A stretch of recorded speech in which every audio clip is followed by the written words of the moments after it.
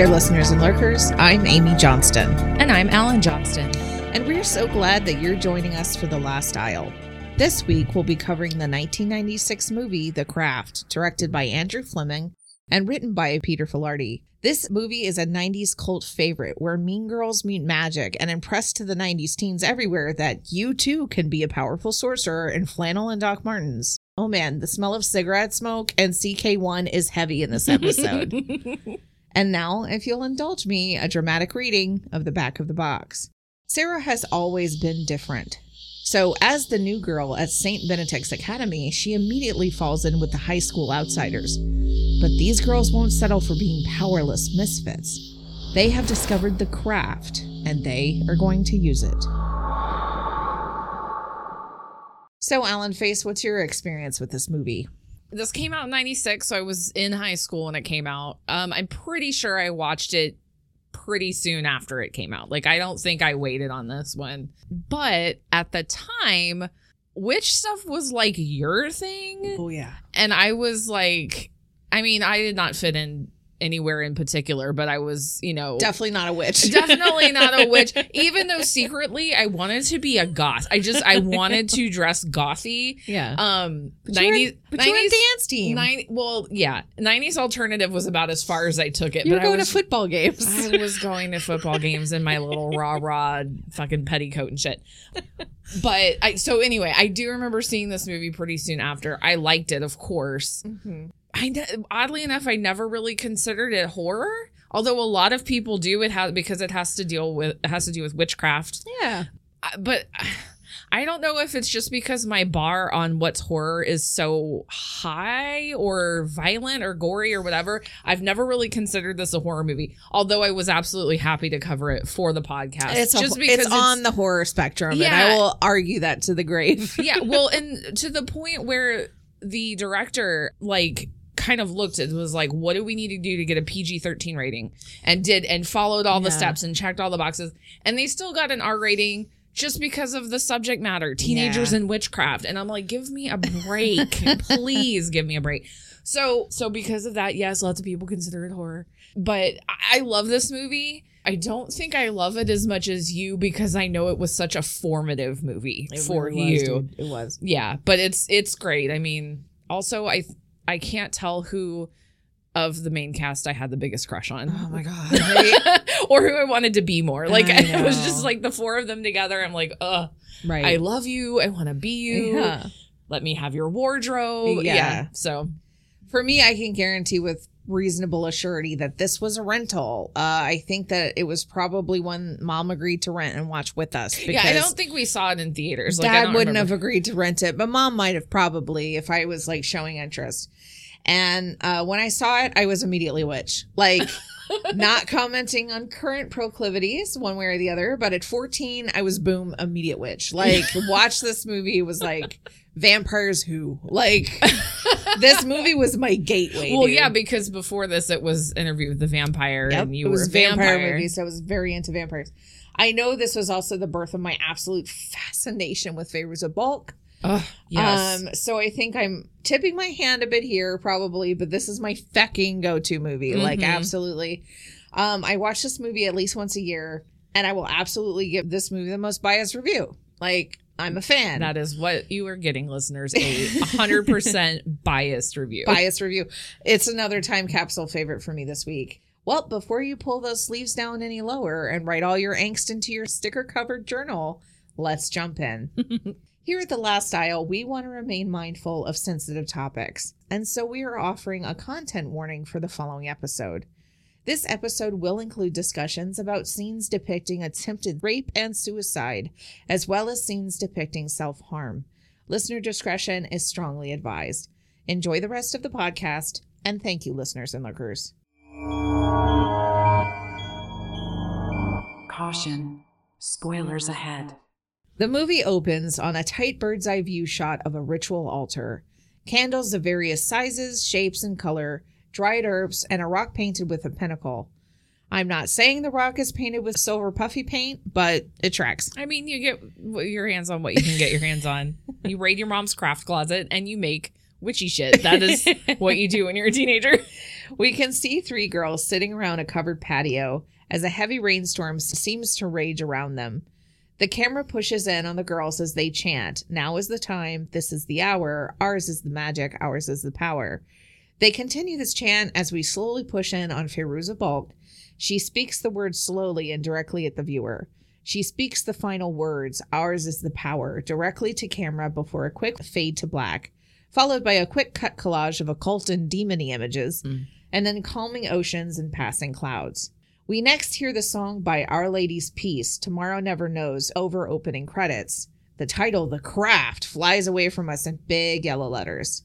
Can I just say here, too, before we even get super rolling, the soundtrack in this movie speaks to my alternative 90s soul. Yes. Our Lady Peace, Sponge, Letters to Cleo. Like, every time a new song would come on, because I hadn't seen this movie in probably a few years before this last rewatch.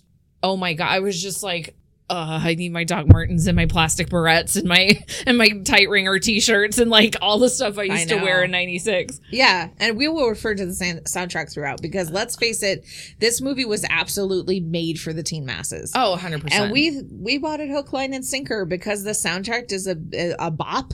Is that what they're saying these days? Is that what we say now? I think we should just stop trying. Anyway, we should just give up. This is definitely a movie for the MTV generation, and it's absolutely apparent here. I listened to the soundtrack as I wrote this week's episode, and I was just having so much fun, just like listening to The Rock. Inside a plane, Sarah Bailey, played by Robin Tunney, looks out of her seat window and looks about as traumatized as a teenager can look. I'm not kidding. She looks like she's there under duress. Yeah. She seems to be looking at nothing in particular, sporting a faraway sadness as the flight attendant reminds her parents to return their seatbacks into the upright and locked position. We see the family land at LAX to torrential downpour. The Bailey family takes a long rain-soaked cab ride to their new beautiful villa-style home. Like, what do they do for a living? I'm like, do you guys run drugs or something? Because I'm gonna go with hedge funds because that seems like a thing that people did a lot in the early 90s. And Sarah spots a large boa constrictor outside on one of the passing trees. Well, that's not fucking normal. Mm-mm. Upon entry to the home, Sarah's dad, played by Cliff DeYoung, and Jenny, played by Janine Jackson, notice the roof is leaking. They discuss the need for a roof as Sarah takes an absent solo tour around the large, sprawling house.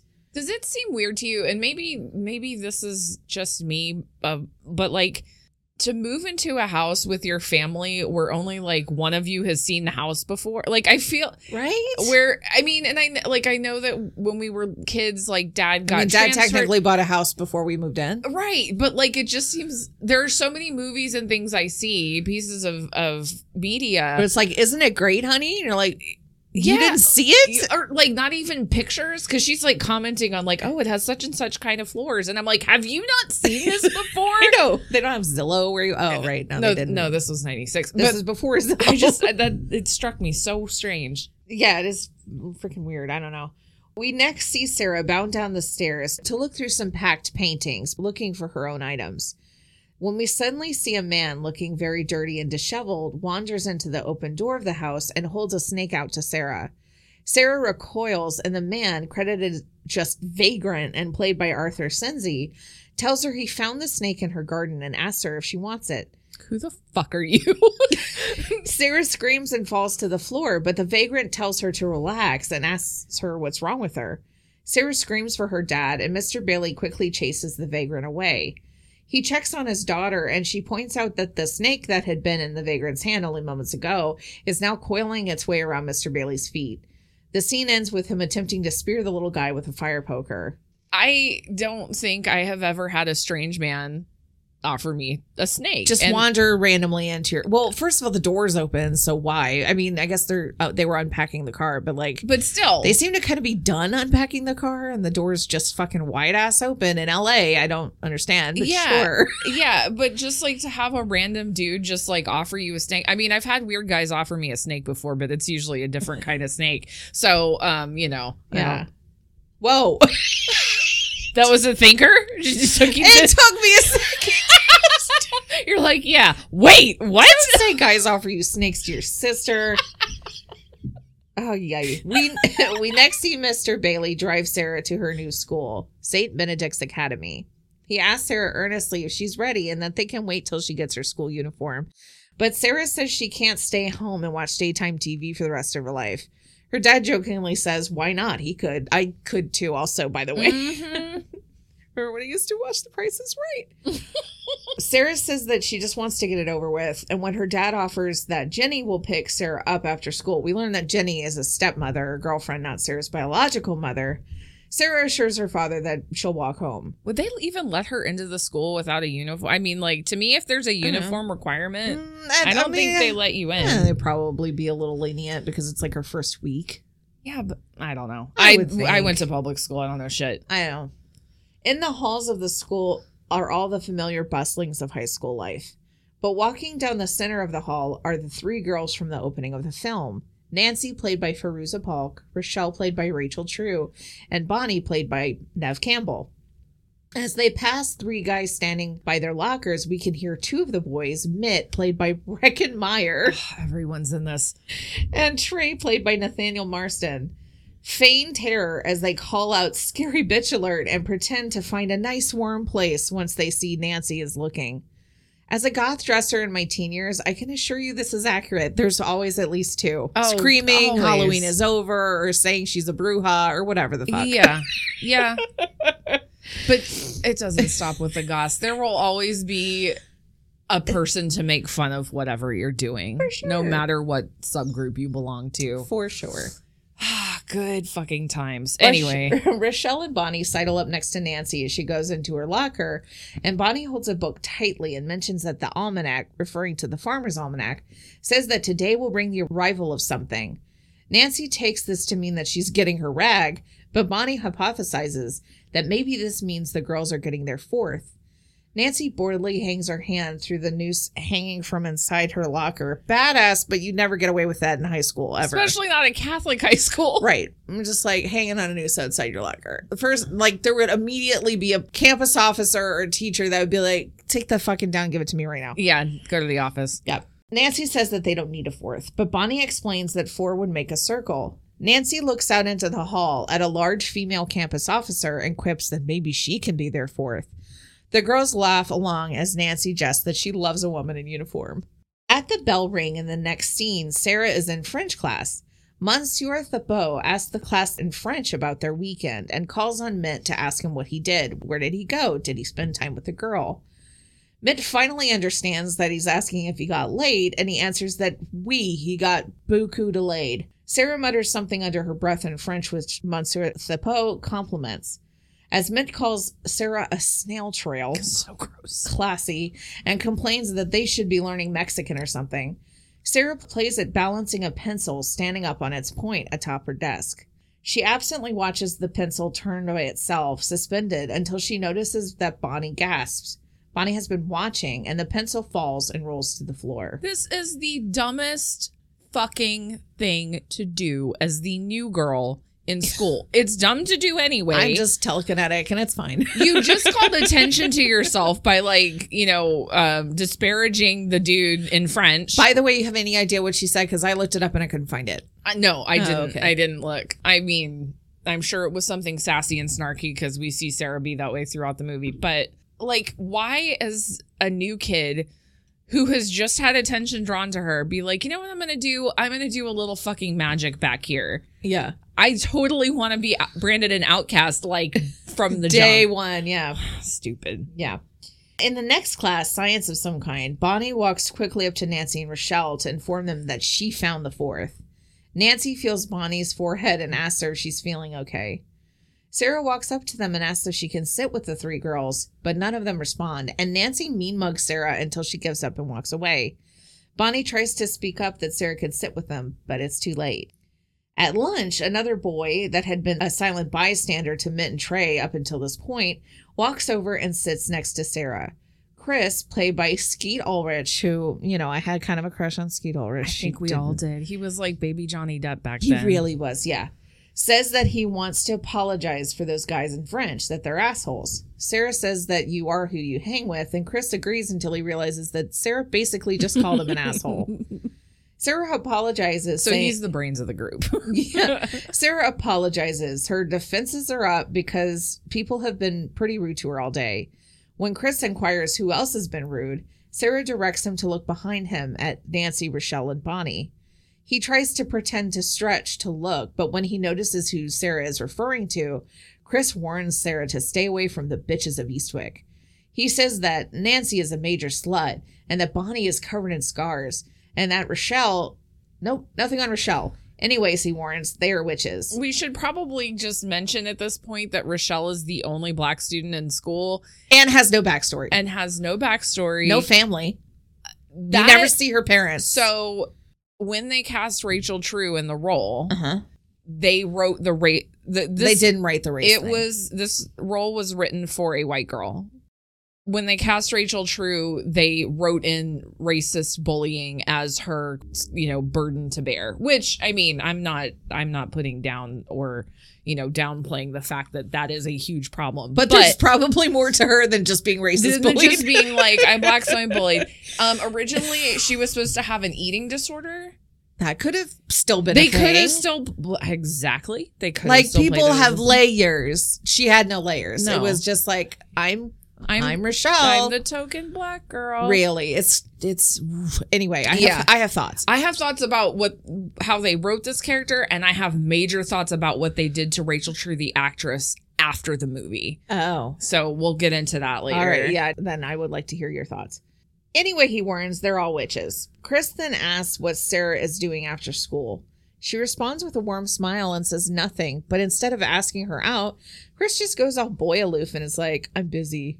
Football practice. Fuck you. But offers for Sarah to come and watch. Dude, ew. Just no. You can watch me if you want. That's what he says. I'm like, go to hell.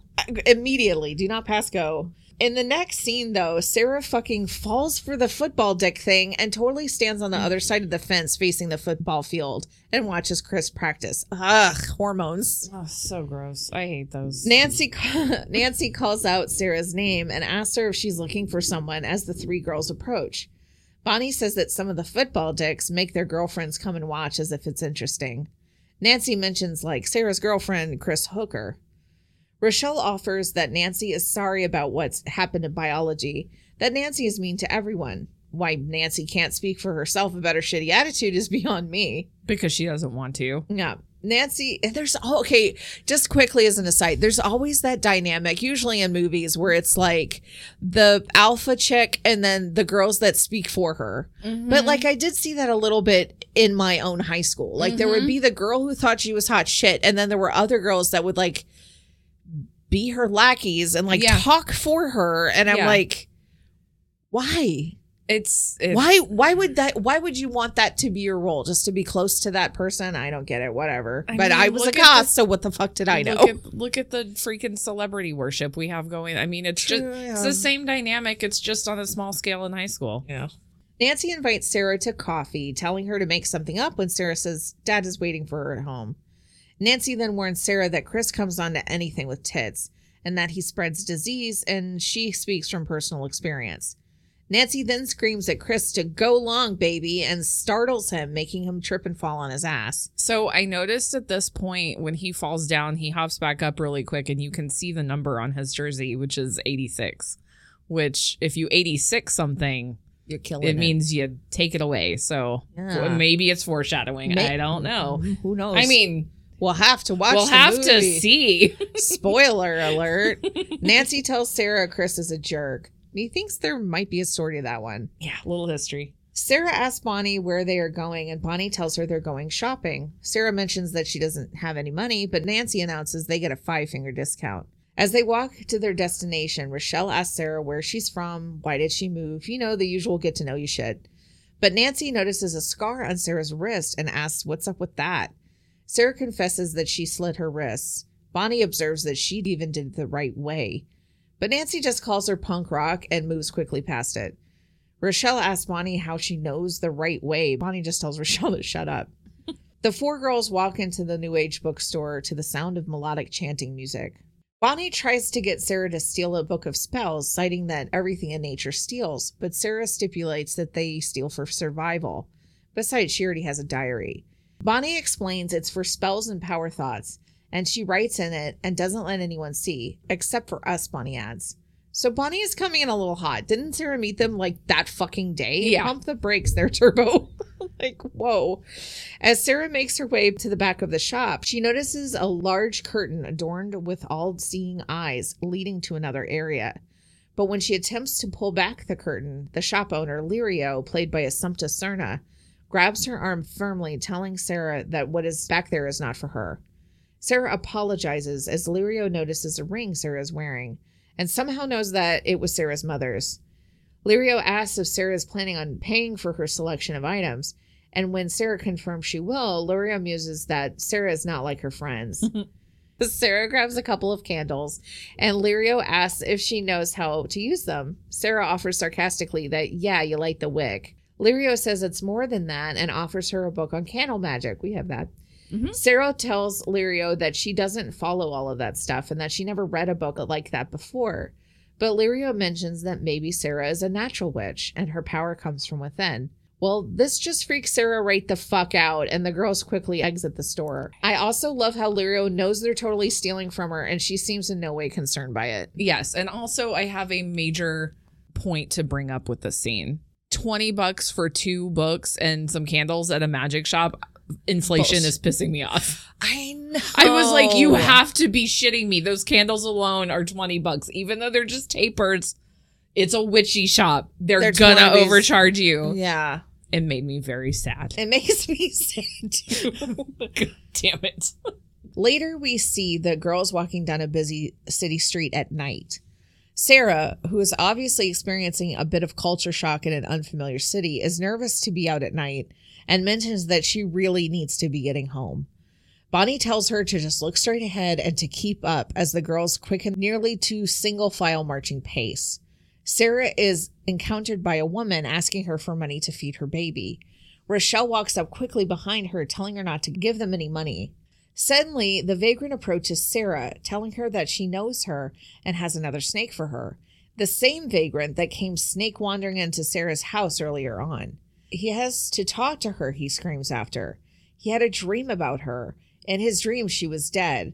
I have a headcanon about the vagrant, but I'll save that till the end. No, okay, all I want to say, because I wrote something here, Sarah's come across so many snakes since she's gotten to LA since she moved in. Yeah. And I'm wondering if this is supposed to be symbolic of Nancy's influence on her. Yeah. Because there's a later scene, and I'll bring it up when it happens, where I feel like that this theory may be solidified a little bit, but I'll bring it up later. Yeah. That's my theory. Sarah rapidly runs across the busy LA street, narrowly avoiding traffic as the man yells after her that he knows what he's talking about. He's in touch with the man. Sarah and the 3 girls look as the vagrant crosses into the busy street, begging Sarah to listen to him when a car runs him over and he lays there motionless. Fuck. These girls know right out of there because they're all assholes. I mean, granted. Yeah, no, I would too, though, at that age. We now all have cell phones, but you just witnessed a pedestrian aggressively run over by a car. Like, no one's gonna give statements? No. Okay. And I'm out. The girls run into a clearing up a hill away from the main city and fall dramatically onto a couple of discarded van seats. Nancy and the girls make sure that they aren't followed before Bonnie insists that she thought the car was going to hit the vagrant and kill him. Then they realize that they all envision the same thing, the car hitting the man, and Bonnie beams that this is northeast-southwest. The 4 of them can make things happen. Sarah says that this is all really weird. Nancy reminds that the man was after her. Rochelle chimes in that maybe Manon will be listening now. Now, before I continue, I must say that Manon is not a real deity. Correct. But he is based on numerous pagan deities. According to the Craft Wiki, the reason the producers of the film created a fictional deity is because Pat Devin, the on-set technical pagan advisor, said that it would be dangerous to use a real deity because the cultural impact of the film would cause teens to run out to beaches and invoke an actual deity, which could be rather dangerous. In addition, it would be disrespectful to use the name of a real deity. I super appreciate this. I was definitely one of those idiot teenagers. I'm not even going to fucking lie or front. Like, had I known. Quick, let's go stand on a beach somewhere. First thing I did was look to see if Manon was real. And when I found out he wasn't, I was like, oh, okay, fuck it, whatever. Who else can I invoke then, I guess? I don't know. Who's listening? Bonnie explains that the god is man's invention. Manon is older than that. Sarah drinks from a small schnapps bottle and asks the girls if they worship the devil. Nancy goes on to explain that Manon is bigger than God and the devil. He is in everything. Bonnie asks Sarah if things like that happen to her a lot. Yeah, Sarah, do a lot of homeless bros like holding snakes die around you? Or is it the first time thing? Is that why you left San Francisco? Everybody just kept getting run over. Rochelle wants to know where she learned her abilities, and Sarah says she doesn't know. Bonnie concludes that she's a natural witch. Sarah says that she hates it. It's always getting messed up. Like she'll want it to rain, but a pipe will burst in her room and it'll get flooded instead. Or she'll want it to go quiet and instead she'll go deaf for 3 days straight. She shares these things with Rochelle and Bonnie almost gleefully, happily able to share the things that she was trying to hide with the two girls. Happily able to share the things that she was trying to hide with the two girls that find what she has is exciting. Nancy, however, is not feeling this new bond and rolls her eyes with a yeah, right.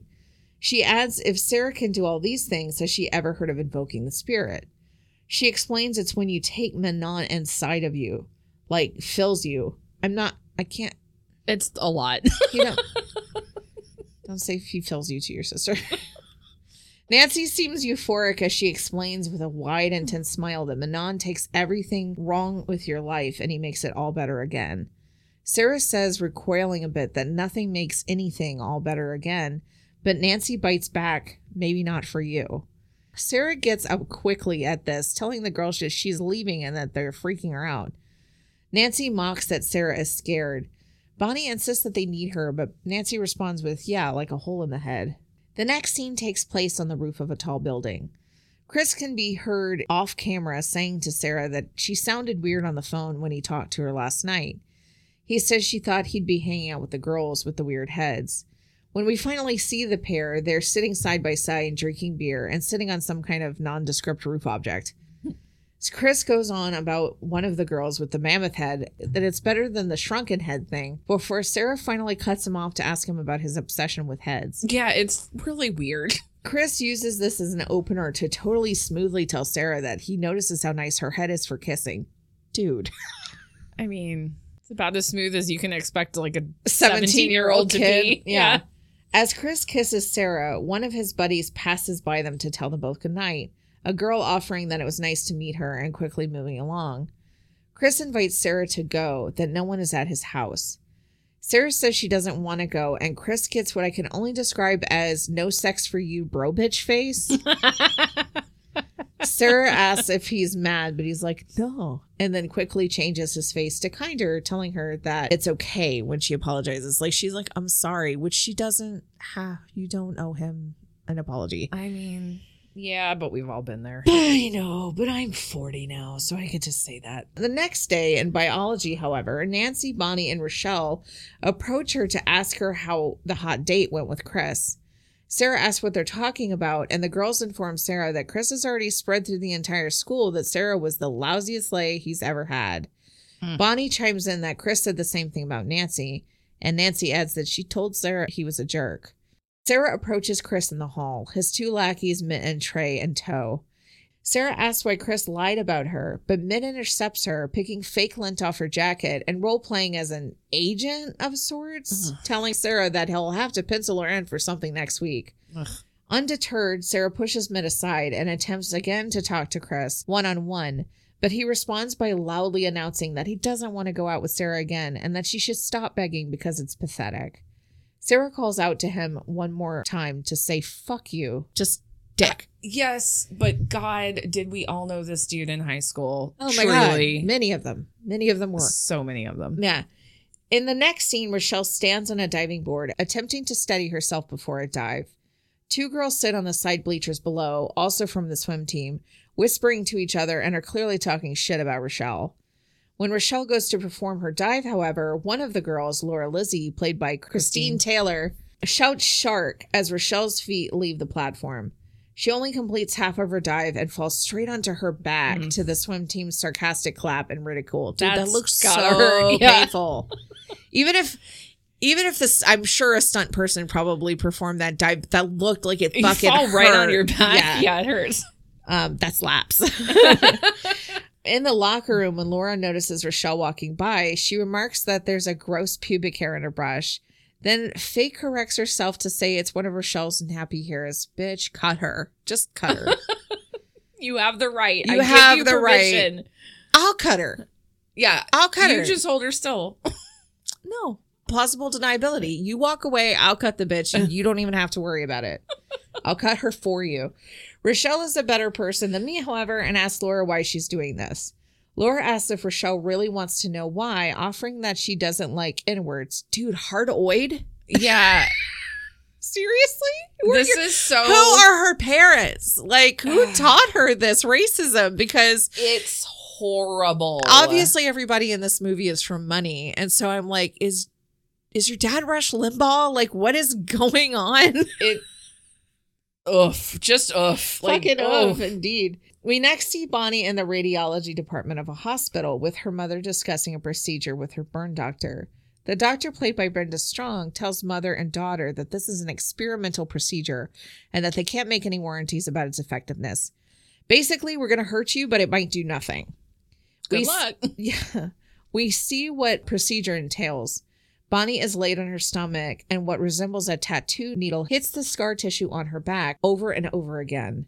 The doctor tells Bonnie she's doing great and not to move, but Bonnie screams in pain as the needle moves over her skin. It is a rough scene to watch. Well, and so fucking painful. Her scream is very, it is a good... It's good scream. Yeah. But what's weird is, because she's got her face in when you're getting a back massage and you're on a table that has the whole free face. Yeah. Her face is sticking through that. So all of what we see of her face is shot from the ground up because her face is, surrounded by that cushion thing. Yeah. If you watch when she screams, after she's can't take it anymore and she screams in pain. That's added in.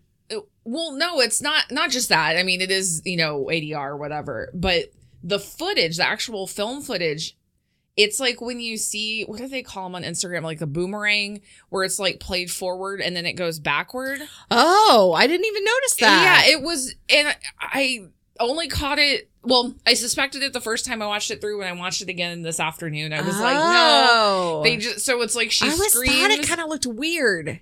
If you watch it again, it's they play it forward and then get to the end and then reverse it back so they have the right amount of time to fill whatever slot they need. I don't know why they would have done that. Maybe because the scream was so good, but they needed the duration of That's the shot. What I'm thinking. But anyway. Whoa. Just a little weird. Movie making magic. We next catch back up with Sarah, who is lying in bed, reliving a memory of the night she cut her wrists. We watch Sarah dream sequence as she drinks from a water glass tinged with red blood, which then slips from her blood-soaked hands and shatters on the bathroom tile. We finally see Nancy walking along a rainy dirt path to her family's trailer. She makes it inside just as the lights flicker out from the storm, and her mother, clearly wasted, barks that the lights are out and that Ray didn't even pay the bill. So I guess not everyone at that school comes from money, because she's living in squalor. Yeah. Nancy's mom, Grace, played by Helen Shaver, shouts drunkenly that she gives Ray money to pay the bill and he can't even pay the bill. Ray, played by John Kapelos, which we just figured out is from fucking Breakfast Club, as the janitor. The janitor. And he's not credited in this movie either. No, he's not. Tries to wearily assure her that it's the storm, Grace. Grace looks out and discovers that the neighbor's lights aren't out and begins her drunken tirade again. You can't even pay a bill. I give you money, blah, blah, blah. She finally settles on what are you good for as Nancy makes it quietly to her room. I don't even think she makes it to her room. I think she's just laying down on a mat inside the trailer because it's very possible. I don't really see her find any space of her own. She's just laying down and because this is a small single wide trailer. Yeah, it's very small. Super small.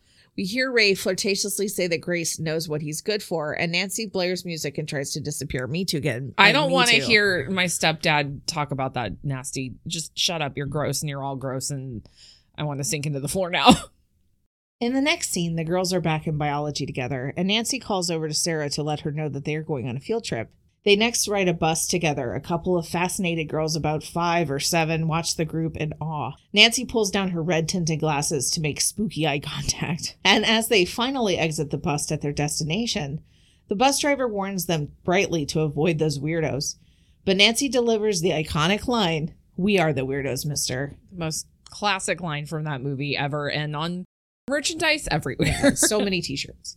The girls walk through the woods, fading into them sitting in a circle, cross-legged and chanting the 4 elements. We next see Rochelle holding a blade out to Bonnie, reciting the words, "It is better that you should rush upon this blade than to enter the circle with fear in your heart. How do you enter?" Bonnie recites with perfect love and perfect trust. They kiss briefly, and the dagger is passed on to Bonnie, who holds the blade out to Nancy and repeats the ceremonial words. Finally, Nancy holds the blade to Sarah's chest and recites the words, "How do you enter?"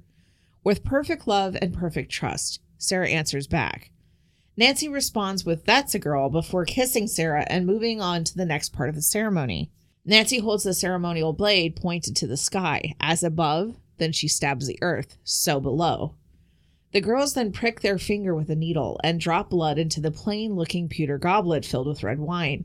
They go around the circle. Rochelle begins by holding up the goblet, declaring that she drinks of her sisters, and she asks for the ability not to hate those who hate her, especially racist pieces of bleach blonde shit like Laura Lizzie. Amen.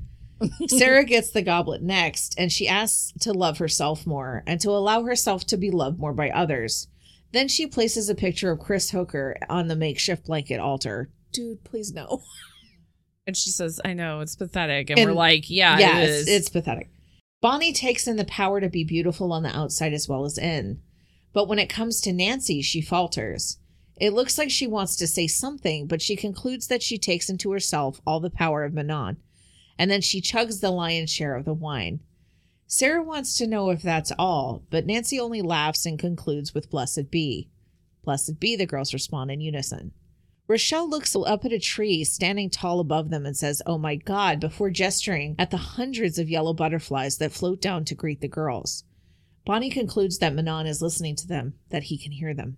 In the next scene in French class, Bonnie and Sarah sit across from each other, and Chris just can't seem to keep himself from looking back at Sarah. This continues through the rest of the class, and then as Bonnie and Sarah walk across the courtyard to Mass, Chris is following closely behind, much to Sarah and Bonnie's delight.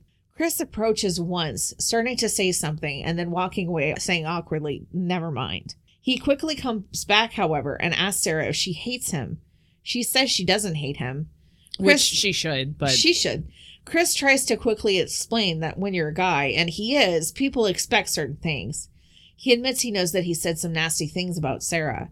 Sarah asks if Chris told his friends that he's a lying sack of shit, and Chris swears that he will tell them. No, but I will. He's like a puppy dog. Yes. He then asks if he can sit with Sarah at Mass.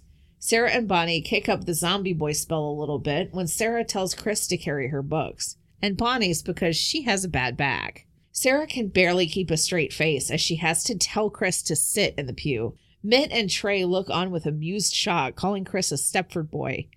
Sarah tells Chris to pay attention, and he looks at the priest obediently, sending Bonnie and Sarah into snorting giggle fits. It's really a cute scene. Rochelle tries to show Nancy that Sarah's spell is totally working, but Nancy is having a hard time appreciating Sarah's good fortune. Like, Nancy is like, she is not about the new girl. No, she didn't want the force to begin with. No. And she is not having the new girl. And the new girl seems to have the power, and the new girl seems to be liked. And And nothing started working for any of them until she showed up. And I think Nancy's bitter about that. Yeah. In the next scene, the girls are having a sleepover at Bonnie's. Nancy leans over Rochelle to grab something, and Rochelle comments sarcastically that Nancy is light as a feather. Sarah asks the other girls if they've ever played the game, and describes it as someone lies on the floor and you surround her and put your fingers where? Nancy quips. Next, Sarah explains the rules as Rochelle lies on the floor surrounded by the others. Sarah says that they have to imagine that Rochelle is incredibly light, like she's made of air. Bonnie jokingly asks if that's Rochelle's body or just her head. Sarah tells them to concentrate or it won't work. Nancy giggles and says that she thinks she sprained her fingers, to the others' wild giggling. But Sarah shouts through the chatter for them to focus and starts to chant, "Light as a feather, stiff as a board." The other girls recite at different paces, but quickly fall into a rhythmic chant of light as a feather, stiff as a board, and effortlessly lift Rochelle off the ground and into the air. Sarah notices first with an appropriate expression, holy shit. Holy shit is right. I absolutely love the scene. As Nancy and Bonnie notice, the three girls take their hands slowly away, leaving Rochelle suspended in air. This was pretty badass camera trickery at the time. Yeah, they had her on like a pole platform and they just green screened it out in post. Yeah, but it looked really good. No, it looked great. Yeah. Rochelle finally speaks up, her eyes still closed and completely unaware that she's fucking floating. She declares boldly that it's not working. When she opens her eyes and realizes she's no longer on the ground, Sarah reminds her to shut up or she'll fall. Rochelle asks how she gets down, but Sarah shushes her again. Rochelle asks who has the instructions, but Sarah tells them gently to just keep concentrating. The camera pulls around the room in a 360, and I thought this scene was real freaking magic as a teen. Like, it really impressed me as a teenager. Yeah, because, I mean, how many sleepovers did you play light as a feather, stiff as a board at as a kid? And I wanted that for myself and for my friends. Yeah, if it wasn't that, it was Bloody Mary. Like, those were the go-tos at a slumber party in the 80s and 90s. But Bonnie's mom suddenly walks in, offering them clean towels, and Rochelle falls directly out of the air and onto the floor. You can hear off camera her complaining about, ow, my butt. As Bonnie's concerned mother asks them if they're getting high. Bonnie ushers her mom out of the room relatively quickly. Sarah asks Rochelle sheepishly if she's okay, but Rochelle just giggles and says they gotta try it. She ad-libbed that line where she's like, you gotta try this. She ad-libbed that. It's very cute. We get the next Teen Witch musical montage of 4 girls reading an occult book around a lunch table, watching Bewitched together at a different sleepover, and walking through the outdoor cafeteria being slow-motion, sexy Teen Witch badasses. However, I hate this because there's a glaring continuity error that I cannot ignore and will point out exactly why in just a moment. The next scene, we see Rochelle, Sarah, and Nancy in class together, wondering aloud if Bonnie was supposed to be back today. Just then, Bonnie walks in, complete fox, and the sister reminds her that homeroom starts at 8:45 sharp. Bonnie says that she's sorry her pedicure ran late. This moment would have been so much more impactful had they not already spoiled Bonnie's butterfly moment for a montage. Just saying. Amen. Amen. Anyway, next the girls are sitting on the grass outside the school, and Sarah is telling Bonnie how beautiful she looks. Bonnie tells Sarah she did it. Sarah insists that they all did it together, but Bonnie and Rochelle remind her that Chris is absolutely in love with her now, and that Laura has to wear a hat. Nancy is sitting and seething on a bench behind them and finally gets fed up with Sarah's power and huffs off. Sarah asks what her problem is, and Rochelle says that her spell isn't working, that she wished not to be white trash or something, adding that she tried to explain to Nancy, "You're white, honey. Deal with it." Oh, Lord. I rolled my eyes hard at this one. It's just, to me, reinforcing that, like, the quote only thing about her. Yes, yeah. I'm just like, oh, okay, hardy heart. Like, I mean, I have to remember this was in the 90s and, like, please give her more of a personality and, like, a character than just be like, hi, I'm Rochelle and I'm black and I dive. Like, I'm like, oh my God. So there was also a thing I read on IMDb that said that Rochelle's parents were actually in early drafts of the script. I don't know if they even ever filmed these scenes, but they showed that her parents were just boring people, and that's probably part of the reason Rochelle was attracted to, witchcraft with these girls, because it was like something different and exciting and whatever, but like you don't get any of that in this movie. I mean, I would totally get it would, given the school that they go to, and she's probably pretty affluent. I get that her parents are probably academics. But like, you can't give a little bit of home life. It just, I don't know. Anyway, I mean, we meet Bonnie's mom, we meet Nancy's whole situation, but like Rochelle just exists in a vacuum, and I'm very annoyed at what they did with her character. Yeah. So moving on from poor Rochelle with no story. In the next scene, we see Nancy's altar, magazine clippings, candles, including the very same goddess figure-looking candle that Mullet Hair McGee burned in Puppet Master. Oh my God, really? That red goddess candle, that red goddess-looking carved candle Looks exactly like the red goddess candle in Puppet Master. Go look at it. Anyway, it's just a little observation. Nice catch. Nancy chants rapidly, almost desperately, with her eyes closed. It's clear she wants this more than any of the other girls. Back in the trailer, Nancy emerges from the back room, toweling her hair and wearing a silk robe. Ray lifts it up as Nancy looks in the fridge and tells her he can see right through that thing. Ugh. Nancy screams at Ray to leave her alone, and her mother shouts at them to stop, that Ray is supposed to be like a father to Nancy. Ray says, well, he's not her father, and then he says Nancy's father is whoever paid Grace $50 for a quick bang in the back seat. Instinctively, Grace smacks him up the back of his head, but he grabs her and screams in her face, threatening to hit her back. Nancy screams, "Stop it," causing the lights to flash and spark and the microwave to spontaneously catch fire. As Grace runs to panic scream out the fire, because she doesn't really do anything. She just runs over and she's like, what's happening? Nancy turns to face down Ray, who already seems to be suffering some chesticle distress. She labels him a pig and watches him struggle, grabbing his left shoulder and collapsing back in the kitchen chair. They next sit in the ambulance, watching the paramedics work on a very blue and soon to be very X Ray. In the next scene, an insurance adjuster goes over some final details with Grace and Nancy, telling him that he has to be thorough with life insurance policy that size. Long story short, Ray had a big benefit through his company, and Nancy and Grace are awarded $175,000. And they knew nothing about it. Nancy starts to smile and giggle a bit instantly, while Grace buries her face in fits of crying giggles. Now Ray saying, you know what I'm good for, all makes better sense to me. Death and insurance money. Good fucking riddance, Ray. It cracks you me. You utterly sucked, my dude. And it cracks me up because Grace is like, that poor dear man. Like, she's just tickled. Because he was an absolute piece of shit. He was like, a piece of Ray shit, was a piece of shit. They got his money. Yep.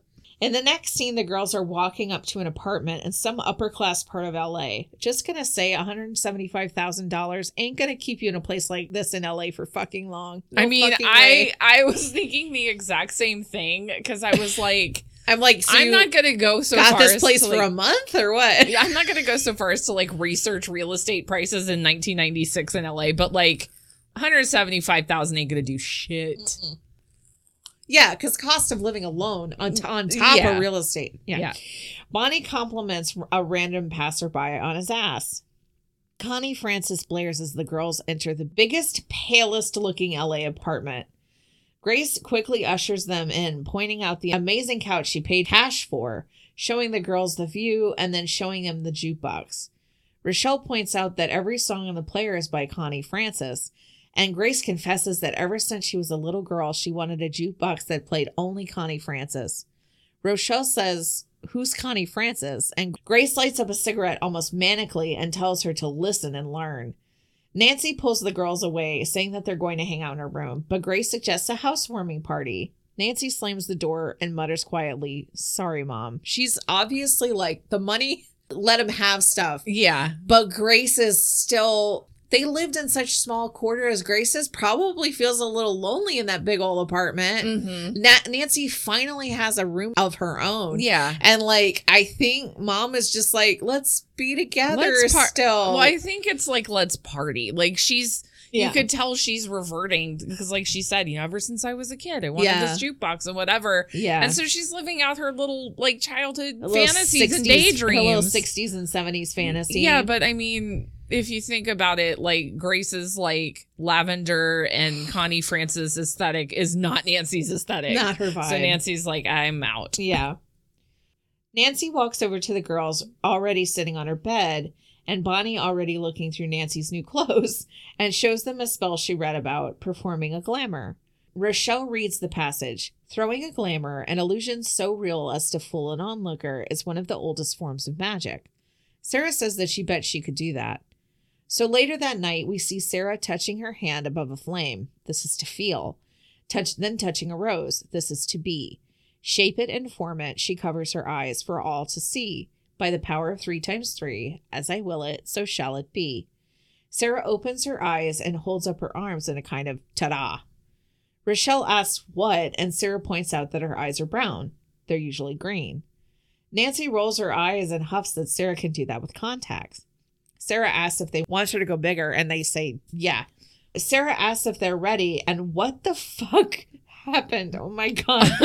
Sarah pulls her hands down the sides of her hair, and her hair color changes from auburn to blonde. Look, I don't know if this is blue screen or if they colorized each frame of film or what the fuck happened to achieve this effect, but dude, just switch wigs at this point. Yeah, because I would have rather Sarah been like, hold on, and try to switch wigs one-handed off camera, or like wear a blonde wig on top of her brown wig. Either would have been better. What happened? They did what they could with 90s technology. And it is worth calling out that her hair has been a wig in this entire movie. Oh, it is the worst fucking lace front I've ever seen. But this, so filming on Empire Records, which is what I know Right. her originally from, wrapped a month before this started and she filming. shaved her head. And she had her head shaved for that movie. So Yeah. like she did not have time to grow anything more than a short pixie. So they had to put her in a wig. But it's so very clearly Also, a look, wig. I'm just going to throw this out there. People have gone through crises and shaved their heads. I mean, obviously she was going through a little bit of suicidal moment. Would be fine to think she shaved her head also. I mean, she could be True. short-haired. True, but I whatever. think for the character in the movie, she had to be girl they- next door. Yeah. Well, yeah, because like a girl with a shaved head that's new in town showing up at a Catholic school probably is going to stick out even more like a sore thumb. Yeah, plus that Chris guy probably never would have approached her if she Exactly. was cue bally. Anyway, the light as a feather, stiff as a board shot was so cool. And there are cool film effects later that were pretty impressive at the time that occur later in the movie. This I don't ain't know. This scene just makes me scratch my head every time I see it. This ain't it. The girls are so impressed. And Nancy reaches out to touch it, proclaiming that it's real. Which it's not. It's a wig. It makes it worse because she touches it and it looks like her hand's not even really there. And like she like not touches great. it and she's like, it's real. And I'm like, dude, okay. It's supposed to be a glamour. The girls ask Sarah to do something for her, and the scene ends with Nancy asking for a smaller ass. Ah, yes, the 90s. Small asses were in. And I'm sorry, but Nancy's ass is tiny. they showed her in these like skin tight pants in the scene just before when she's in the living room with her mom and I know, everybody. like her mom smacks her on the butt and she There's walks nothing, in. There's like nothing. she has the tiniest little booty, and I'm like, No. a smaller what? No, A there's nothing there to take. Concave butt? I don't know. We next see Sarah in bed, awakened by Chris yelling her name from the driveway below. She opens the window to find Chris standing there in all his super stocky glory. He asks Sarah why she didn't answer the phone, and she reminds him that it's 3:00 in the morning. Oh, yeah, says Chris. That's a good reason. Then he says he was thinking they could move in together. Oh God. Sarah, appropriately exhausted and weirded out, says she doesn't think that she's ready for that. Chris says that he can't stop thinking about Sarah, and though he doesn't really know why, he thinks he loves her. And he doesn't love anyone but his mom and this little puppy that he had when he was a kid. Sarah says Chris should go home and walks back inside. Chris calls after her, telling her that he has no idea what's happening to him, but he can't eat and he can't sleep. Mr. Bailey suddenly shines a flashlight at Chris's face from the front door and asks him if he can help him. Chris concludes that no one can help him. The girls... So desperate puppy. I know. He's such a desperate puppy at Yeah. this point. The girls return to the witchy shop for provisions, and Sarah walks up to Lirio for assistance in undoing a love spell. Yeah, he's yelling at my window like a cat in heat. Now, what do you recommend for that? How do you turn a like paranormal hose on him? That's Yeah. what I need. Lirio tells her not in so many words that it sucks to be her. She asks Sarah with a gentle smile that when she opens a floodgate, how does she undo it?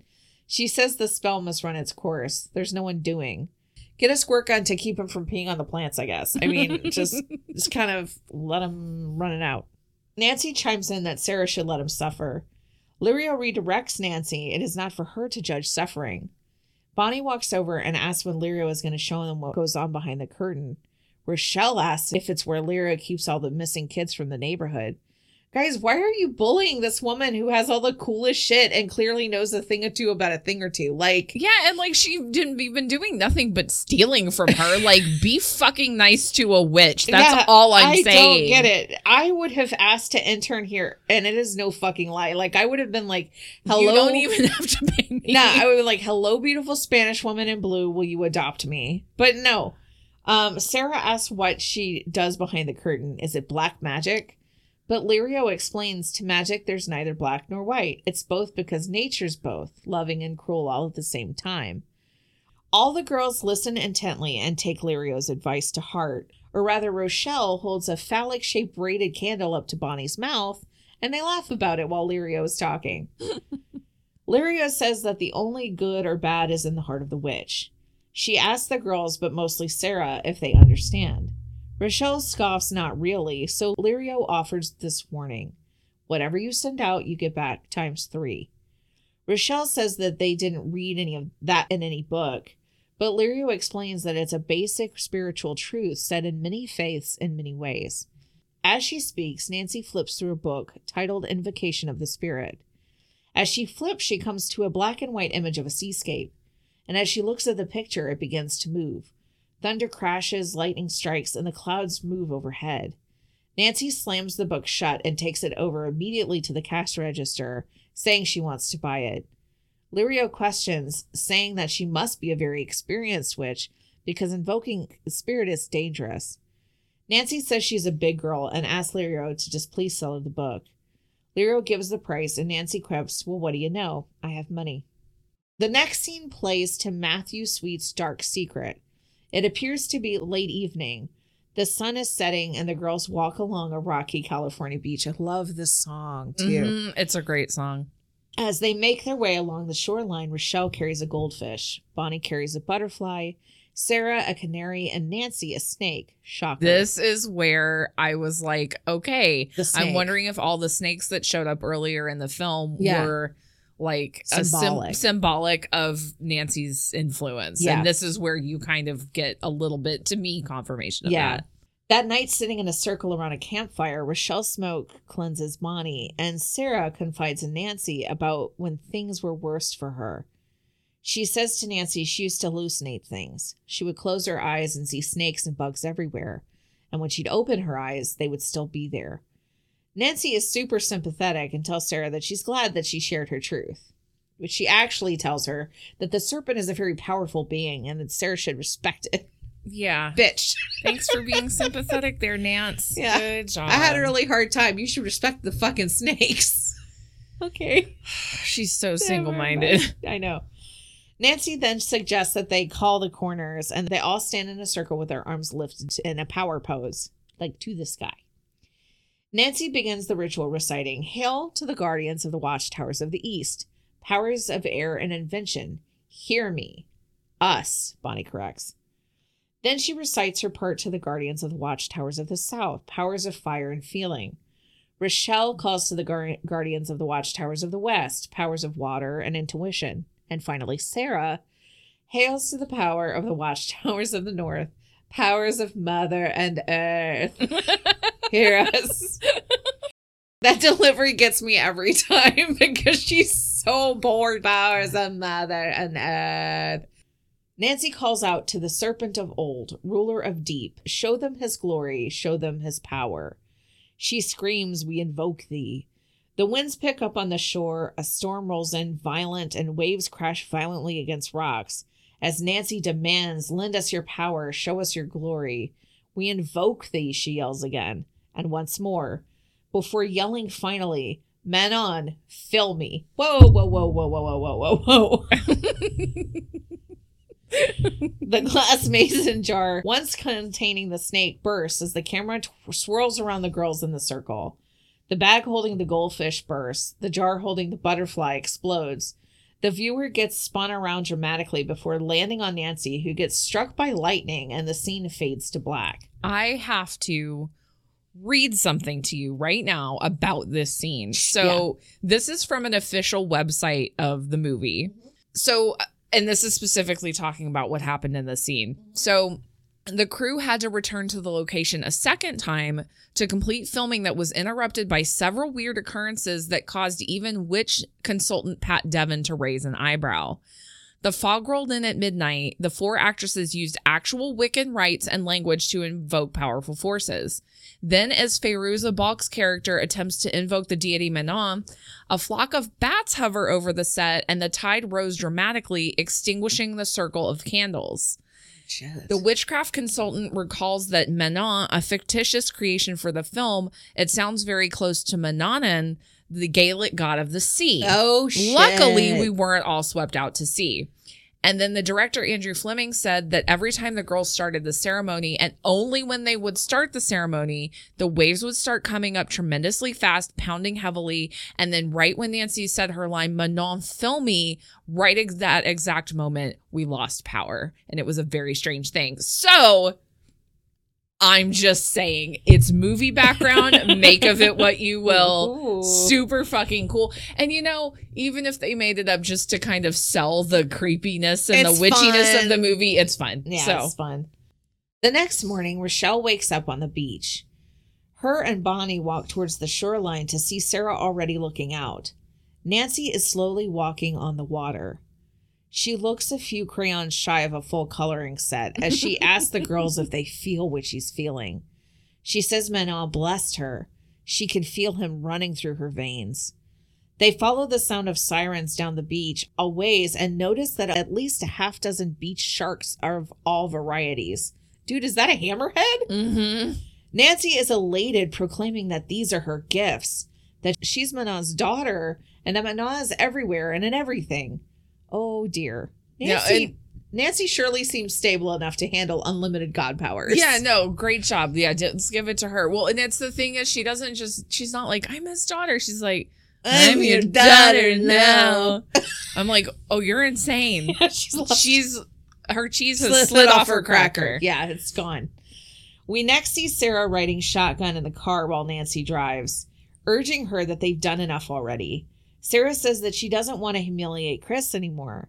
She tells Bonnie that she's completely narcissistic now. We have no evidence of Bonnie's narcissism, by the way. She tells one guy in one scene he has a cute butt, and other than that, Bonnie seems kind of chill. Dare I say, happy? I mean, honestly, I can't be that mad at Bonnie. I know. That's what I'm saying. I cannot imagine going through life. I mean, whatever. I could. Yeah, and Bonnie bites back that she spent most of her life as a monster. And now that she's not, she wants to have a little fun. Nancy takes this opportunity to boldly ask the girls what color the stoplight up ahead shows. Bonnie says it's red from the back seat. Nancy asks, doesn't red mean stop? And just as she's about to run the light, it quickly switches to green and the girls giggle. Sarah continues her protest, saying that she knows the girls think that they are getting what they want now, but like Lirio said, it's throwing things out of balance and it'll come back to them threefold.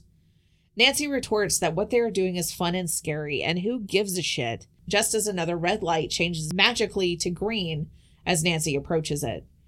Sarah asks Bonnie and Rochelle what they think, but Nancy intercepts them answering they don't think. Rochelle calls her a bitch playfully, and Nancy warns Sarah not to try to win them over because it won't work. Sarah says she's not, and Nancy is paranoid. Nancy does not like this. Mm-mm. She screams she's not paranoid as Bonnie parrots paranoid from the back seat, and Nancy tells them both to shut up. They're like mindless, giggling banshees in the back seat at this point. And Nancy is so focused on being the powerful one, the head bitch in charge. Yeah. Like she's losing her shit because she feels like Sarah's the one that they're kind of looking to for proof that like she was what caused everything to work, and Nancy cannot handle that. Right. She turns her venom back to Sarah, asking if she wants out of the circle. Sarah protests why it has to be that way, but Nancy bites because that's the way it is. Sarah insists that she's only saying they should think, and she doesn't want out. She then adds that one of these times the light's not going to be green. Nancy takes this as a challenge and speeds up the car, mocking Sarah and asking her if she's scared.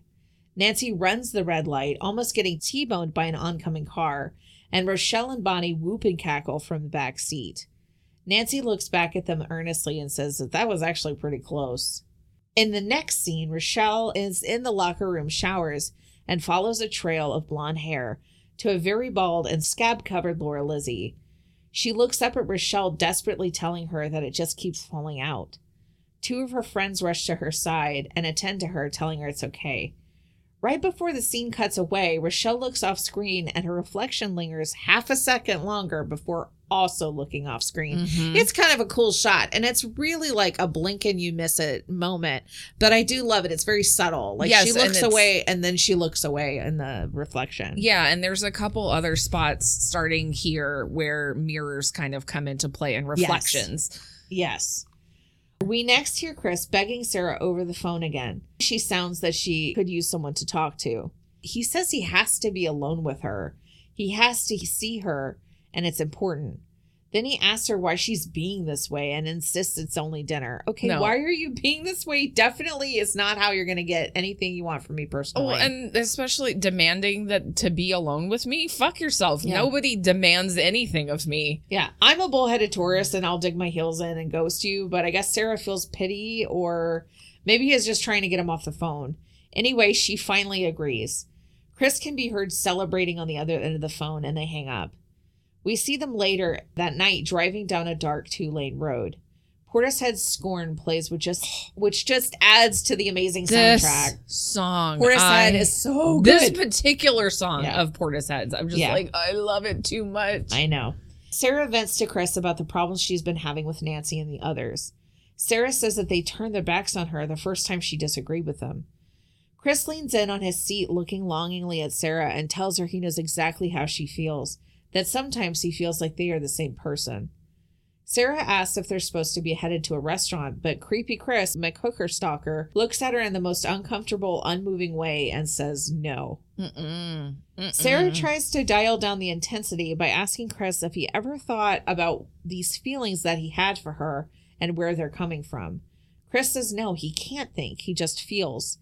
One day he woke up and he couldn't wait to see her, and it's been like that every day for him. And now that he has her, he's not letting her go. Sarah Red. tries again to reel in the situation by asking that they stop and think about what Chris is saying, and he doesn't even know her. Chris responds by trying to give Sarah a spontaneous back rub. Dude, no.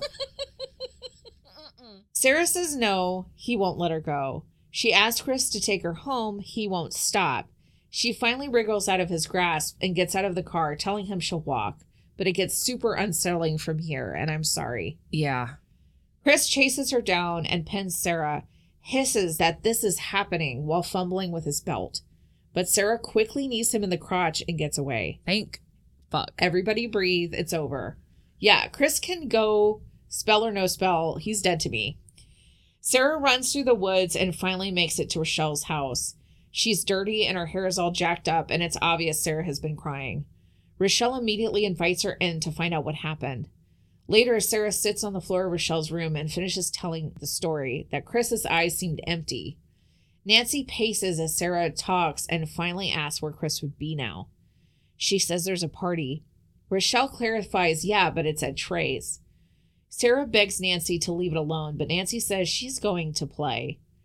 In the next scene, Nancy walks up to the house wearing the witchiest and most amazing outfit my little 14-year-old eyes have ever fucking seen, and I wanted this outfit so I bad. still do. I still want this outfit. I don't care. I love will this admit dress. it. I love the whole vibe. I'm just like, and you know, there is a freedom in being a 40-something-year-old woman where I'm like, I could fucking do this if I want to. Yeah. I don't give a shit I could just like anymore. Nancy every day. Yes. Nancy walks through the party, sending people to comment throughout that they can't believe she's here. News travels to the room where Chris is drinking beer, and he quickly leaves to find her. He approaches Nancy to ask if Sarah is with her, but Nancy wordlessly directs him to follow her up the stairs and leads him into one of the bedrooms. Chris walks into the dimly lit room with a fucking fireplace in it because Trey's parents are clearly loaded. Well, and I'm sorry, but why would you leave a fire unattended in an upstairs bedroom? Like, During a house party. No, you're just asking for your house to be burned down. Like, I don't even like leaving incense lit in an unaccompanied room. Like, I know.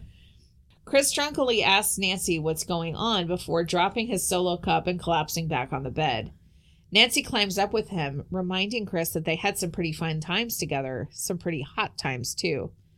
But as she goes to get amorous with his shirt, Chris brushes her hand away. Nancy asks him, is he not in the mood? He says not to get his dick bitten off. Nancy tries again to flirt and kiss Chris, but he tells her to go away. Nancy tries again to kiss him, but he tells her to go away more forcefully and shoves her off the bed and onto the floor. Nancy pulls her knees up to her chest, whimpering and punching her head, feeling full rejection. She looks defeated and full of pain and hatred as she looks at Chris. There's definitely more than just a little history here. Mm-hmm. But Nancy has one more idea. She uses the glamour on Chris and she suddenly looks like Sarah. Chris's beer goggles don't seem quite to fathom what's happening. And when Nancy/Sarah asks him to make love to her, he doesn't really question it. Nope. Next, the girls pull up in a cab, Rochelle advising that they shouldn't be there. Sarah says Nancy shouldn't be there either, and they head into the party. Rochelle walks through the party and runs into Laura wearing a bad blonde wig. And pajamas. Or like, not only is she wearing the worst wig I've ever seen, but it's like these floral piped shirt. I'm like, that was not a style in the 90s. Laura swallows her dignity to ask how it's going. Am I supposed to feel sorry for her? I don't. She only lost her hair. She should have lost her tongue. Mm-hmm. Can't call people racist shit without a tongue. Just saying. Sarah walks in to see Sarah making out with Chris. She changes back to Nancy and blows a kiss at Chris, who launches himself off the bed real quick. Chris, who's suffering the most confusing boner, I would assume, shouts that Nancy is a witch. They were right. Sarah tries to get Nancy off the bed and leave with her, but Nancy proceeds to explain to Chris that Sarah is a witch too, and that the only reason that he's in love with her is because she cast a spell on him, and Nancy is just there to help him forget about her. Sarah thanks Nancy very much for scaring the shit out of him and demands they go, but Nancy refuses, saying that Chris has got to pay. Chris says that Nancy is just jealous, and buddy, shut the fuck up.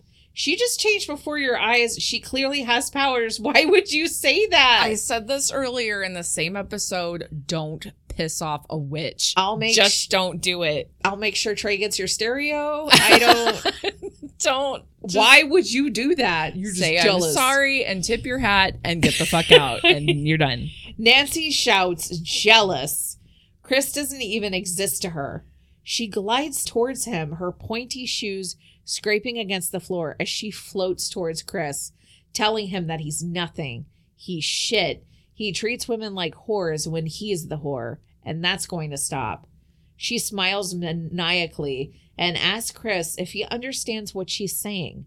Chris manages only to choke out that he's sorry, but Nancy screams, mocks, shakes her head, pulls at her hair, just favors a bulk. Oh, at her absolute classy craziest. I love you. Mwah, chef's kiss. I know. She screams, oh, he's sorry, he's sorry, he's sorry. Sorry my ass. As the balcony window flies open and Nancy brain yeets. Brain fenestrates? Yes. Teleca fenestrates. Teleca fenestrates Chris right out the window. That's the best thing. Mwah, chef's kiss to that too. Telecafenestrate. I think that was a spell in Harry Potter. Telecafenestrate. Telecafenestrate.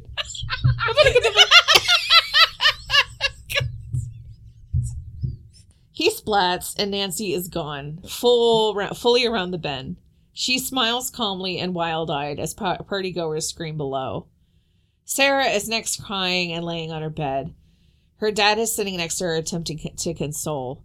Sarah says that she didn't want Chris to get hurt and that she thinks Chris was a good guy underneath it all. What? Sarah? No. Okay, no, maybe he didn't need to die, but a good guy? Girl. No, he was a typical high school prick. Yeah. Like, that's what he was. Sarah says that she didn't think it would go this far. Dad tries to offer her that it was just an accident. He fell.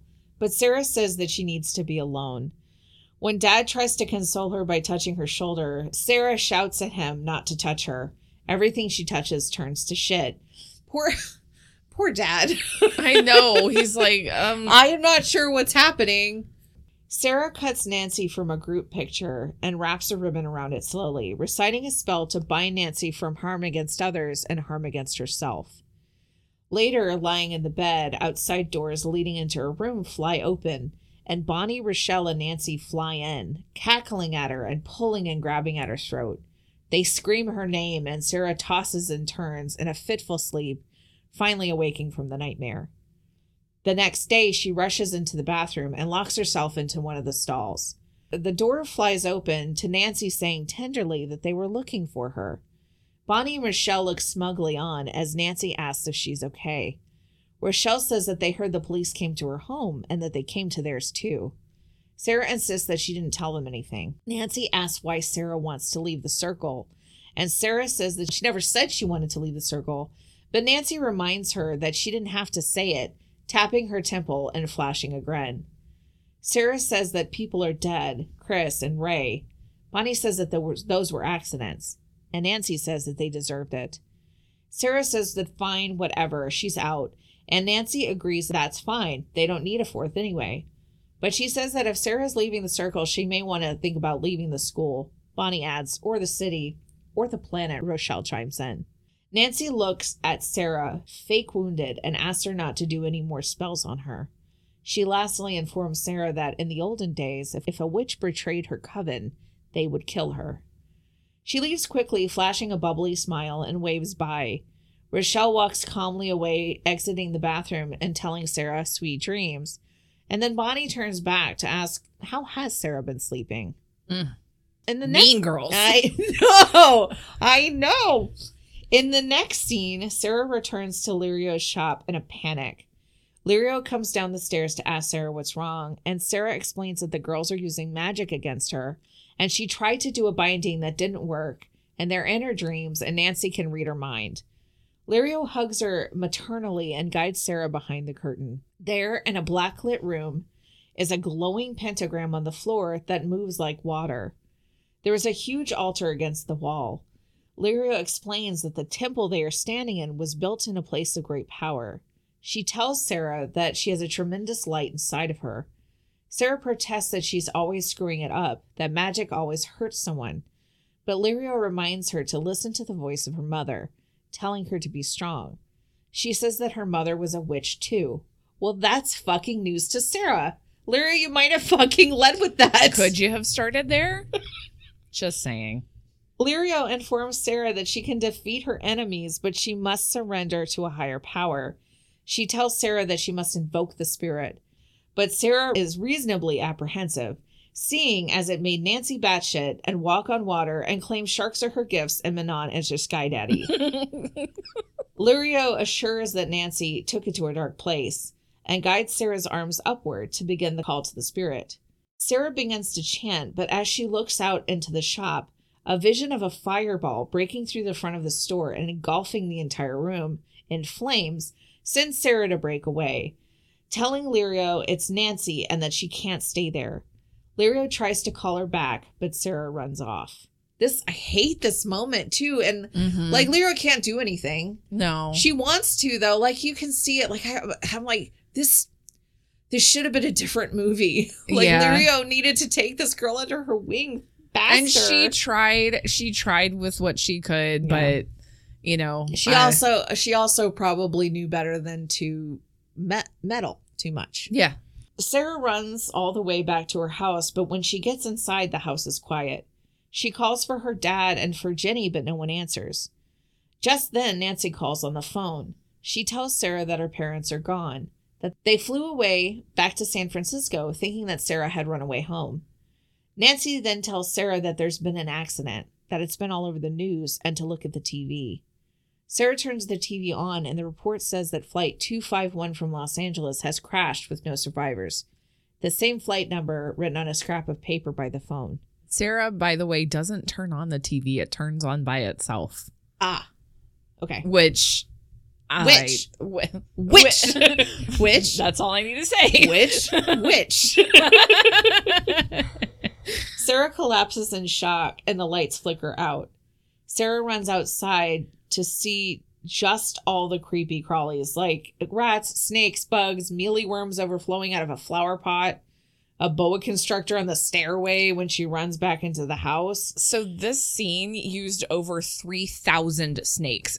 They had pythons, boas, water snakes, garter snakes, rat snakes, a 10-foot Amazon constrictor, and albino snakes.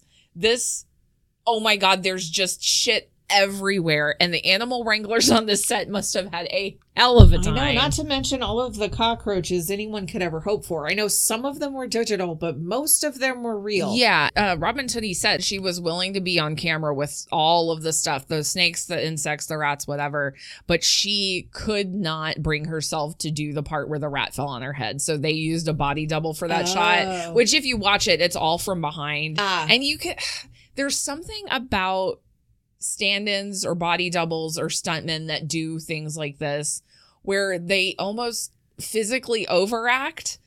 And like, to me, I was like, well, that's obviously not her. Even though the build was the same, the height was the same, the wig was the same. Yeah. I was just like, nope, that's not Robin Tunney doing that. And it wasn't.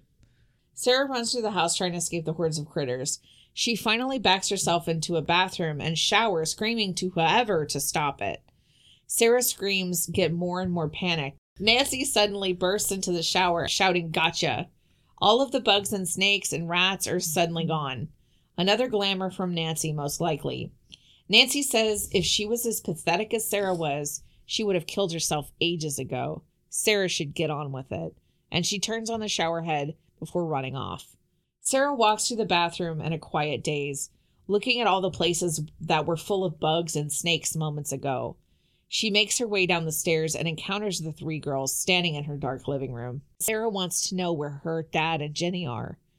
Nancy says that Sarah will be seeing them soon enough, and that Sarah is going to kill herself tonight. Sarah says that she's not, but simultaneously, Nancy, Bonnie, and Rochelle begin to levitate. Sarah says no again, but Nancy says that she has every reason to want to do it. She reminds Sarah that she killed Chris, and she killed her mom. That Sarah killed her mom coming out of her. Now that's really special. Even Nancy couldn't go that low. Bravo! Nancy applauds loudly, shouting bravo sarcastically as Sarah unravels, hitting her fucking limit for psychological warfare. Yeah. Sarah begs meekly for Nancy to stop it. Rochelle asks why Sarah won't use magic on them, and Nancy screams it's because Sarah is weak. She observes Sarah as disgusting before chanting with the other girls, "Now is the end, let her go in peace." A letter falls at Sarah's feet, reading, "I killed Chris, I'm sorry, love, Sarah." Sarah tells Nancy that she didn't write that, but Nancy says it doesn't matter, the handwriting is the same, and asks Sarah what's wrong with her scars. Sarah instinctively holds her arms out to check, and Nancy slices right across both wrists with a knife. Sarah looks quickly away from her wounds, telling herself they aren't real. But Nancy yells gleefully, then why is Sarah still bleeding? Nancy pokes at the slash, and blood begins to trickle from Sarah's arm pretty rapidly. Nancy tells Sarah to run like the little coward she is, and Sarah does just that, because kill her with a knife. Yeah. Like, it's not about, I mean, you're murdery, and I'm bleeding, and yeah. I'm gonna go. I'm gonna head out. I'm not, I mean, yeah. Like, did you just call me a coward? I'm a coward. I'm gonna go. Sarah runs quickly into the bathroom, not to find a towel at first, but to bat everything out of the medicine cabinet. She just collapses, and she like runs in and almost like she's been blinded by something, runs into the thing, and she's just like, shit's flying off everything. She then grabs a towel to stop the bleeding, as Nancy can be heard mocking her from downstairs. I actually love this. Like, they're witches, but they're also conniving teenage girls. And Nancy's just mean. She is a mean girl. Yes, she really is. Sarah falls to the floor sobbing and, bleeding to death. She looks at the picture of her mother and asks her what to do. Nancy looks out at the storm from a window and tells Rochelle to go upstairs to see what's happening. Rochelle tells Nancy no, that it's getting to be too much already. But Nancy yells at her to get her lazy butt upstairs or Nancy will slit her throat. Okay, yeah, Rochelle, grab party of 5 and get the fuck out. Like, kill her with a knife. Sarah calls to the guardians of the watchtowers of the north as she lays on the floor, bleeding out. Bonnie and Rochelle can be heard calling out to Sarah from the hall. Sarah gasps and closes her eyes, reciting by the power of 3 times 3 make them see. Rochelle notices her reflection in the hall mirror first and stops Bonnie. Their images are drastically fucked. Bonnie's burns are back, but now up the entire side of her face, and Rochelle is bald. Bonnie says not again, and they both book it the fuck out of there. Nancy tries to ask him what happened and where they're going, but they peace out. Sarah still bleeds out on the floor, trying to stay conscious as she attempts to invoke the spirit. The picture of her mother begins to move. The wind in the image blows, and Sarah hears the voice of her mother saying, "Don't be afraid." Sarah recites the words more confidently, invoking Manon. The storm rages louder outside and the lightning flashes. The doors fly open and the winds roar. Sarah's cuts begin to miraculously heal. Nancy walks up the steps slowly, brandishing her knife. She calls out for Sarah and walks carefully through the rooms. Her back towards a mirror, Nancy doesn't see that Sarah is through the other side, and Sarah reaches out and grabs her shoulder. Nancy backs away and Sarah walks through the mirror back into the overworld? This world? We are literally through the looking glass now. Sarah asks Nancy if she's scared her, and Nancy is fucking shocked that Sarah's not dead and asks as much. Why isn't Sarah dead? And what is going on? Sarah explained that Manon came to her and saved her. Nancy brushes away a cockroach from her cheek. As Sarah informs her that she is in deep shit, Manon said that Nancy abused what he's given her, and now she's going to have to pay the price. Nancy notices more cockroaches crawling from the sleeves of her coat. She looks down at her hands to see her fingers turn into snakes. She screams and panics for Sarah to stop, and she falls to the ground, her hair and hands turning to snakes, and cockroaches begin to pour out of her mouth and from every part of her clothes. Mm-hmm. Ew. Yeah. Nancy screams and shakes her head back and forth in a Nancy way, and everything disappears. Sarah leans down to tell her to relax. It's only magic. Now who's pathetic, she adds. Mm-hmm. So the shots of her being covered in bugs, basically what they did was they wrapped her head and her torso in green screen material and then put the bugs on top of this green screen material and then put Fairuza Balk digitally, like a digit composite of her back in. So the bugs were crawling over her life cast and then on a green screen material and then just put her in post-production. Got it. Yep. It looks, I mean, you can tell it's not 100%, but it looked for 1996. It looks pretty good. It looks pretty good, except for the screaming with the bugs coming out of the mouth, because that was all digital. You can tell that it is. Yeah, but other than that, like, it looks real. It's impressive. Nancy stands weakly and says that she knows she's a little crazy, that she doesn't mean to be. She says it all got out of hand and she's sorry. She tells Sarah she's going to go, but Sarah says one thing first and recites the binding ritual from earlier.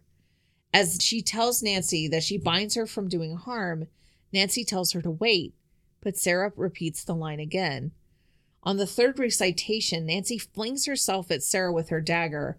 They fly into the back far wall, and Nancy stabs at Sarah murderously. Sarah Teleka throws a dresser at them both, but Nancy dodges out of the way at the last second. The chaos goes suddenly quiet.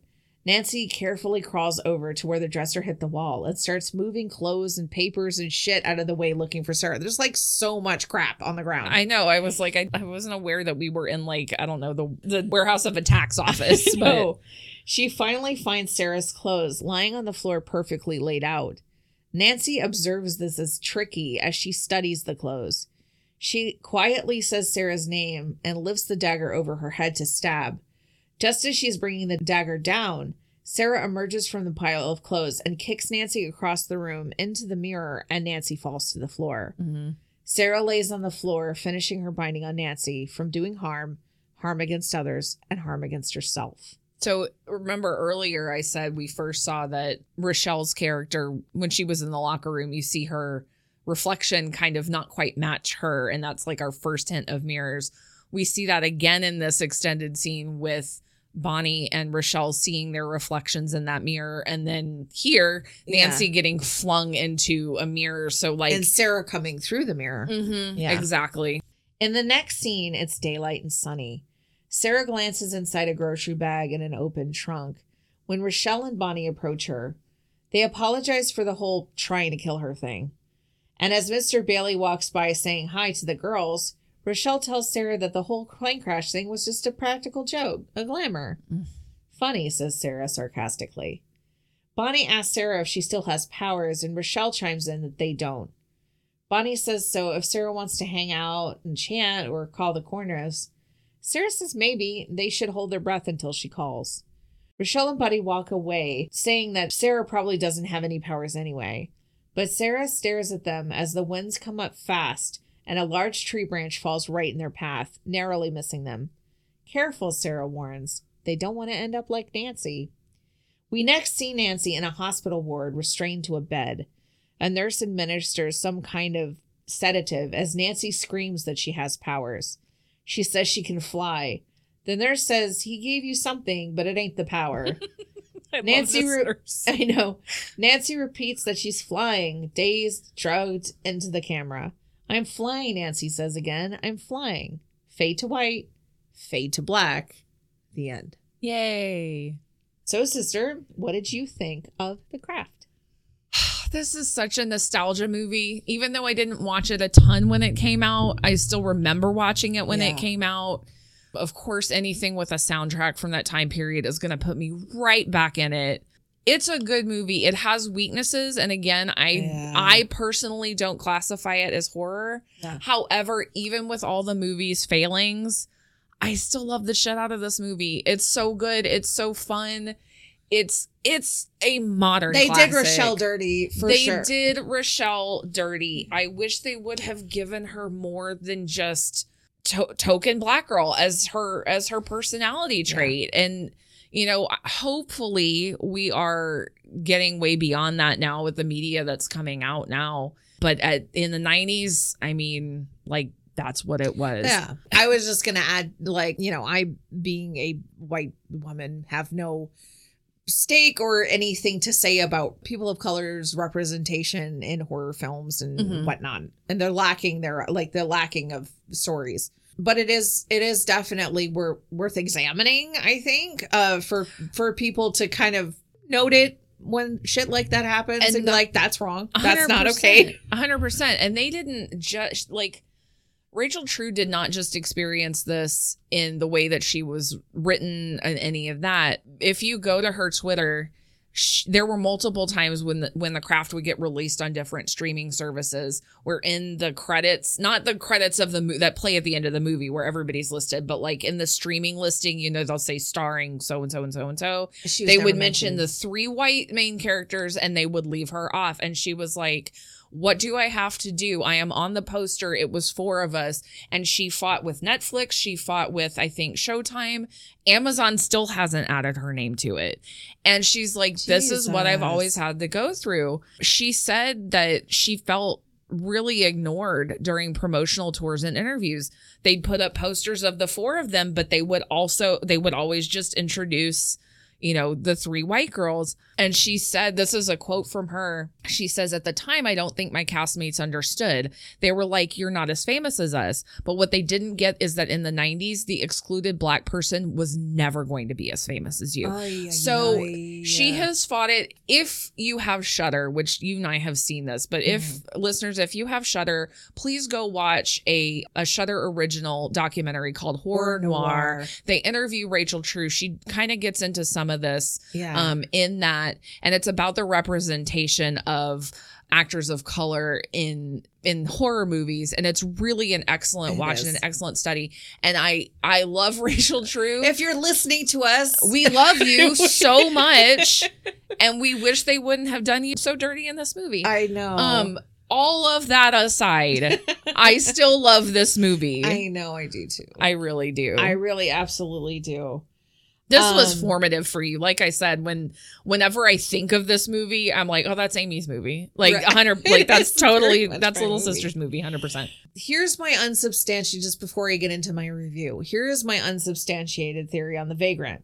Oh, yeah. Like, my interpretation is that the Vagrant is connected with Sarah in a totally benevolent way. He tells Sarah to relax. He tells Sarah he had a dream about her.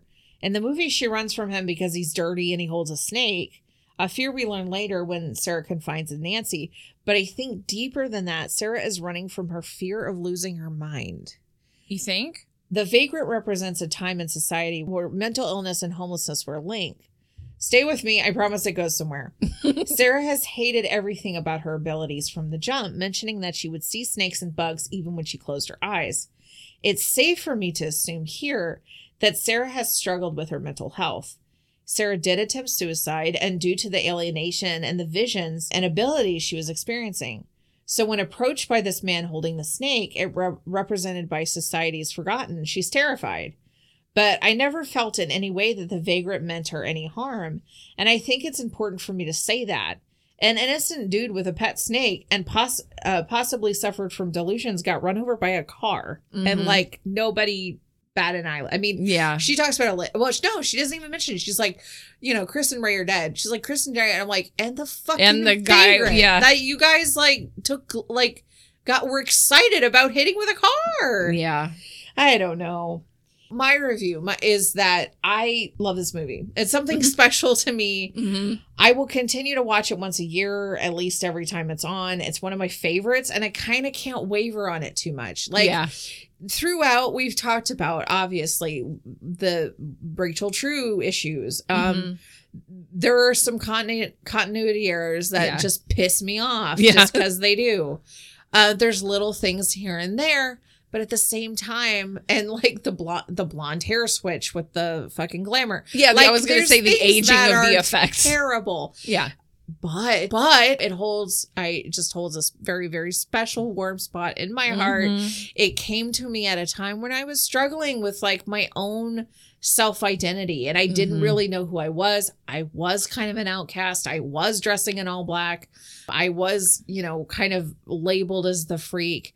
And so seeing that in a movie where I'm like, these girls are freaks too, but like they have powers. It just, it put me in a place where it's going to be really hard for me to speak negatively about it. I get it. I totally get it. I have movies that are like that too. I'm like, yeah, no, it's trash, but I don't care. I don't care. I get it. And I'm not calling this movie trash. I'm just saying I know that there are movies like that for me too. So that said, how many days are you renting this movie for?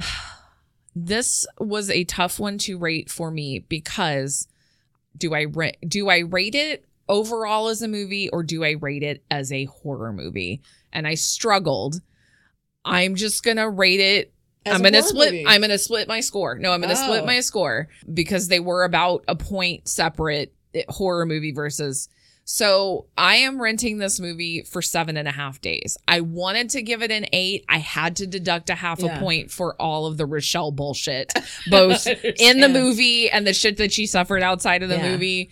But it's so enjoyable. Yeah. You know, before we rewatched it for the podcast, like I said, I hadn't seen it probably in quite a few years, maybe 5 to 6 years. And I watched it again and I was just like, nope, I'm 16 again. Like you just get sucked right back into it. Yeah. And so I will definitely watch it again. Yeah. I'll go listen to the soundtrack on its own. Like it's great. I have a feeling I know your score, but please tell me what it is. I must know. It's a 9. Okay. It gets a point deducted for the same thing. Yeah. I can honestly look past like some of the bad CG, and I can look because I'm like, it's, you know, it's the time, it's what they had. I can look past the continuity errors because I'm like, it's whatever. It's a movie. Mean, all movies have those. But at the end of the day, you had 3 big name stars, and you biffed it. You biffed it. Yeah.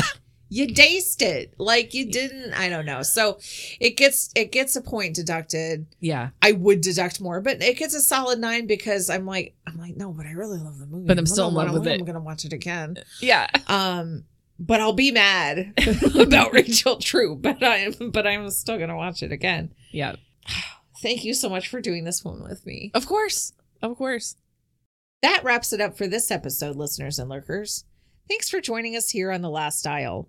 What did you think of this week's episode? Let us know on our social media channels, at Last Dial on Facebook and Twitter, and at Last Dial Pod on Instagram. We look forward to hearing from you. We'll be back in 2 weeks with a new episode. So sit back, cuddle up with your book on invoking the spirit, and grab your rock with a pentagram drawn in puffy paint, and come peruse the selection of movies in The Last Dial. See you soon.